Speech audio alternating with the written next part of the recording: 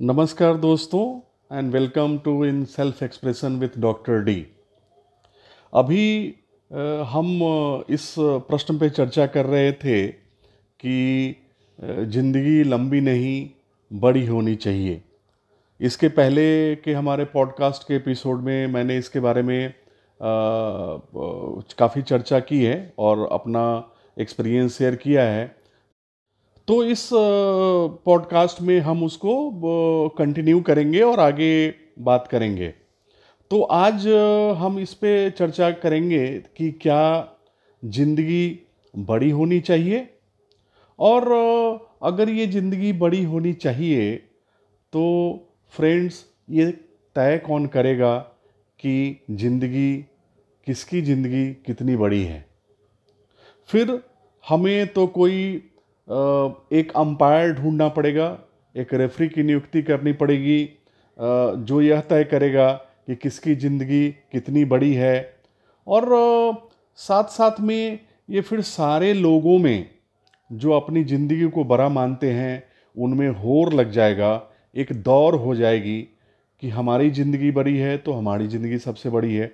हर आदमी अपने आप को, अपनी ज़िंदगी को बड़ा साबित करने के लिए उस रेस में शामिल हो जाएगा।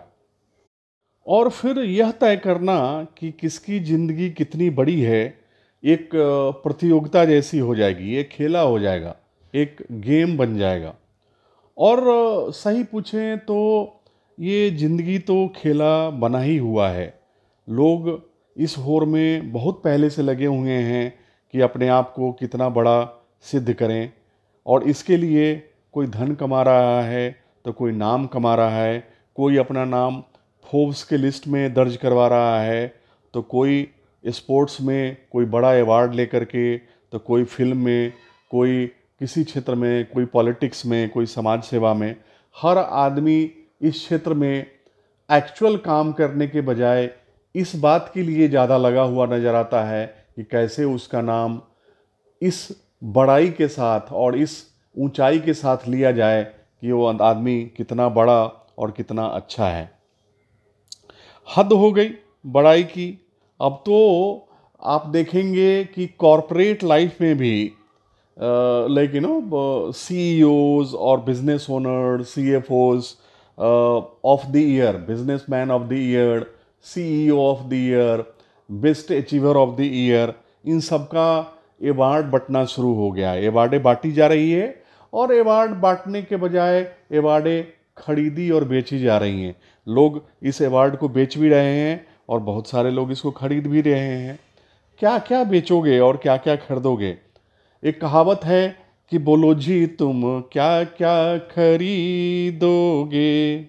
ये दुनिया एक ऐसी मंडी है और ये दुनिया एक पगडंडी है। इसमें क्या क्या खरीदोगे, क्या क्या खरीदोगे और क्या क्या बेचोगे?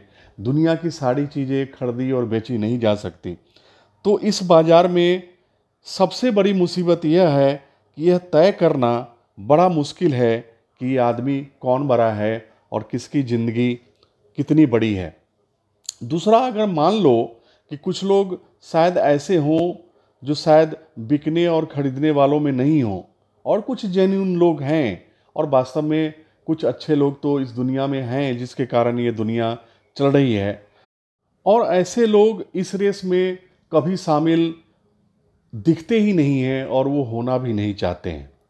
पर अगर आप आपके धन से, आपके पोजीशन से, आपके प्रोफाइल से, आपके पास कितना शोहरत है, आपके पास कितना बड़ा नाम है, अगर आप इससे बड़ा होना चाहते हैं और आपकी ज़िंदगी इससे बड़ा करना चाहते हैं, तो ये कभी बड़प्पन किसी काम का नहीं है। ये तो ऐसा ही हो गया कि बड़े हुए तो क्या हुए, जैसे पेड़ खजूर, पक्षी को छाया नहीं, फल लागे अति दूर। तो खजूर के पेड़ की तरह पहुंच से बाहर तक बड़ा होने का क्या फ़ायदा? न खुद को ही, न ही बाकी के इंसानियत को आपके इस बड़प्पन से कोई सहूलियत मिलने वाली है। तो मेरे समझ से बड़ा होना भी बहुत समझदारी नहीं है। वो बड़ा होना ही क्या बड़ा होना है जिसके साबित करने के लिए हमको दूसरे की सहमति की और फोर्ब्स जैसे पत्रिकाओं की ज़रूरत पड़ती है जो ये घोषित कर सके कि कौन आदमी कितना बड़ा है। यह तो उधार का बड़ा होना हो गया। और जब तक लोगों की मर्जी आपको बड़ा बनाए और फिर किसी दिन दूसरे की मर्जी वो आपको बड़ा नहीं बनाए, ये तो फिर बड़ा होना नहीं, एक इलेक्शन हो गया। जैसे आप इलेक्शन में नेताओं को चुनते हैं और यह तय करते हैं कि कौन आदमी जीत करके जाएगा, वैसे ही एक ज़िंदगी में बड़ा होना आदमी का भी एक इलेक्शन हो गया। लोगों की मर्जी आपको लाइक करें, आप बड़ा हो जाएं, लोगों की मर्जी आपको डिसलाइक कर दें तो आप बड़ा हो जाएं। आपका बड़प्पन बड़प्पन नहीं, लोगों की मर्जी का मोहताज हो गया, और जो वास्तव में आज बना हुआ है। सही पूछे तो इसी जिंदगी को बड़े और लंबे करने की चाहत में इस पूरे मानव जाति में एक एक अस्तित्व की लड़ाई जैसी हो गई है। It's a fight for existence कि कौन कितना बड़ा है। और उससे और कुछ तो मिला या नहीं, पर लोगों को दुख, तकलीफ, स्ट्रेस, एंजाइटी, डिप्रेशन और भागम भाड़ की दौर एक पैदा हो गई है, और जिसका खुद मनुष्य का ही पता नहीं कि आखिरी उसकी ज़िंदगी है क्या। तो क्या ज़िंदगी इतनी लाचार और बेबस किसी भिखारी के लवादे की तरह हो गई है? ज़िंदगी क्या किसी मुफलिस की कबा है जिसमें हर घड़ी दर्द के पैबंद लगे जाते हैं? जिंदगी तो कभी न मुफलिस की कवा थी और न कभी है, पर हमने उसमें दर्दों के बहुत सारे पैबंद जरूर लगा दिए हैं। और कभी कभी ये जिंदगी इतनी असहनीय हो जाती है कि लोग अपनी जिंदगी को समाप्त करने और आत्महत्या के बारे में सोचने के लिए मजबूर भी हो जाते हैं। मनोवैज्ञानिकों का मानना है कि हर इंसान अपनी जिंदगी में कम से कम 2 से 7 बार तक अपने को खुदकुशी करने के बारे में सोचता है, और उसके ज़िंदगी में अपनी खुदकुशी का ख्याल आता है। एक रिसर्च के अनुसार इस पृथ्वी पर तकरीबन 8% पीपल, तकरीबन 8% लोग ऐसे हैं जो फाइनेंशियली फ्री हैं। इसका मतलब ये है कि तकरीबन 92% पीपल जो है वो अपने जॉब और बिजनेस और करियर के लिए परेशान हैं। They are not financially free, they are struggling with their job, career and business challenges. एक दूसरे रिसर्च के मुताबिक तकरीबन 90% लोग इस धरती पे, इस पृथ्वी पे ऐसे हैं जिन who are suffering from their life and relationship challenges, जो अपनी ज़िंदगी और अपने रिलेशनशिप के परेशानियों से परेशान हैं। रिसर्च आगे ये भी बताती है कि जो 8% फाइनेंशियली फ्री लोग हैं, जिनके पास में थोड़े पैसे हैं, उनका लाइफ और relationship challenges is 4 times more challenging than the normal people. इसका मतलब ये हुआ कि अगर आपके पास पैसे हैं, जो 8% फाइनेंशियली फ्री लोग हैं, उनकी लाइफ और ज़िंदगी 4 गुना ज़्यादा परेशानी के दौर से गुजर रही है। इसका ये भी मतलब है कि अगर आप पैसे के बल पे, पोजीशन के बल पे, प्रोफाइल के बल पे बड़ा होना चाहते हैं, तो आपकी ज़िंदगी में कभी भी खुशियाँ और वो ब्लिसफुलनेस और आनंद नहीं आ सकता है। उसके लिए कुछ दूसरा ही करने की ज़रूरत है। पर प्रश्न यह उठता है कि हम इतने साल से कर क्या रहे हैं? हमारे developed country, rich and intellectual people, big branded business schools, colleges, what all these peoples are doing for the last 500 years? ये पिछले 500 साल से ये बड़े बड़े लोग America, England, western countries, European country, Harvard, Cambridge, बड़े बड़े मैनेजमेंट की संस्थाएं क्या कर रही हैं? अगर 92% पीपल आज भी अपने जॉब और फाइनेंशियल नीड के लिए स्ट्रगल कर रहे हैं, तो हमने कौन सी ऐसी तरक्की कर ली है जहाँ पे आज भी तकरीबन 90% पीपल अपनी लाइफ और रिलेशनशिप के चैलेंज से परेशान हैं, और उनको ये नहीं पता चल रहा है कि कैसे इसको रिजॉल्व किया जाए, कैसे इस प्रॉब्लम को सॉल्व किया जाए। तो प्रश्न अब यह उठता है कि क्या हम इसी ज़िंदगी और इस ज़िंदगी में होने वाली परेशानियों के लिए पैदा हुए थे? हमको ऐसी ही ज़िंदगी चाहिए और ऐसी ज़िंदगी बड़ा हो या लंबा हो, क्या फ़र्क पड़ता है? ऐसी ज़िंदगी तो बिल्कुल जीने जैसी ही नहीं है। फिर प्रश्न अब यह उठता है कि ऐसी ज़िंदगी है तो आखिर है क्यों? और इसको समझने के लिए हमने तकरीबन 7 साल इस विषय पे कि आदमी की ज़िंदगी जो इतनी परेशानियों से भरा, लाइफ और रिलेशनशिप के चैलेंजों से भरा हुआ है, पैसे और रिलेशनशिप के चैलेंजों से भरा हुआ है, ये आखिर है क्यों और इसका कोई सॉल्यूशन अभी तक आया क्यों नहीं है? फ्रेंड्स, हमने तकरीबन 5,000 लोगों से उसके बारे में बात करी और उन पे हमने ये रिसर्च किया और हमने पाया कि हमारे मनुष्य की जो पर्सनालिटी है, जिससे हम डिसीजन लेते हैं और अपनी ज़िंदगी में होने वाली सारी चीज़ों को प्रभावित करते हैं, तो हमने यह पाया कि ये पर्सनालिटी जिससे हम डिसीजन लेते हैं वो हमारी खुद की पर्सनालिटी नहीं है, बल्कि यह हमारी एक्वायर्ड पर्सनालिटी है। It is our acquired personality. और जब हम इस एक्वायर्ड पर्सनालिटी से डिसीजन लेते हैं और अपनी ज़िंदगी में, लाइफ में, करियर में, बिजनेस में एंड रिलेशनशिप में उसको इम्प्लीमेंट करते हैं, तो उसका रिजल्ट जो आता है वो हमारी इच्छाओं के अनुकूल नहीं आता, क्योंकि हम जिस पर्सनालिटी से डिसीजन लेते हैं वो हमारा एक्वायर्ड पर्सनालिटी है। और जब भी हम उस एक्वायर्ड पर्सनालिटी से डिसीजन लेंगे तो रिजल्ट हमारे अनुमान के अनुसार, प्लान के अनुसार और हमारी इच्छा के अनुरूप नहीं होगा।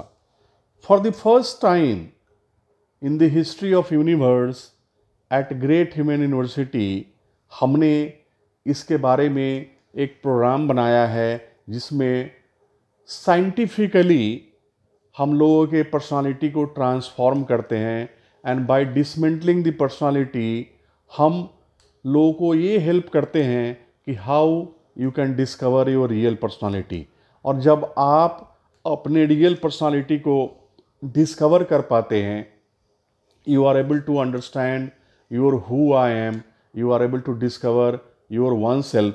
और जब आपको अपनी पर्सनालिटी के बारे में पता चलता है और जब भी आप अपने पर्सनालिटी से, उस पर्सनालिटी से जो आपने डिस्कवर किया है, उससे आप डिसीजन लेते हैं, तो आपके ज़िंदगी में वॉट एवर यू डू, आपके लाइफ में, जॉब में, करियर में, बिजनेस में, रिलेशनशिप में, आप जो भी कार्य करेंगे उसमें आपको शांति और सेटिस्फैक्शन, फुलफिलमेंट और ब्लिस की अनुभूति होगी।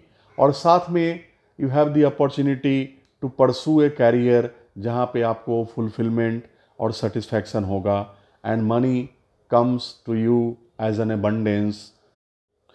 तो यह जिंदगी जो हमें फूलों की तरह मिला था इस धरती पे, एक कोमल, आकर्षक, कोड़ा विथ मेनी पॉसिबिलिटी, हमने उस जिंदगी को ऐसा बना दिया कि अब वो जिंदगी जीने लायक नहीं लगती।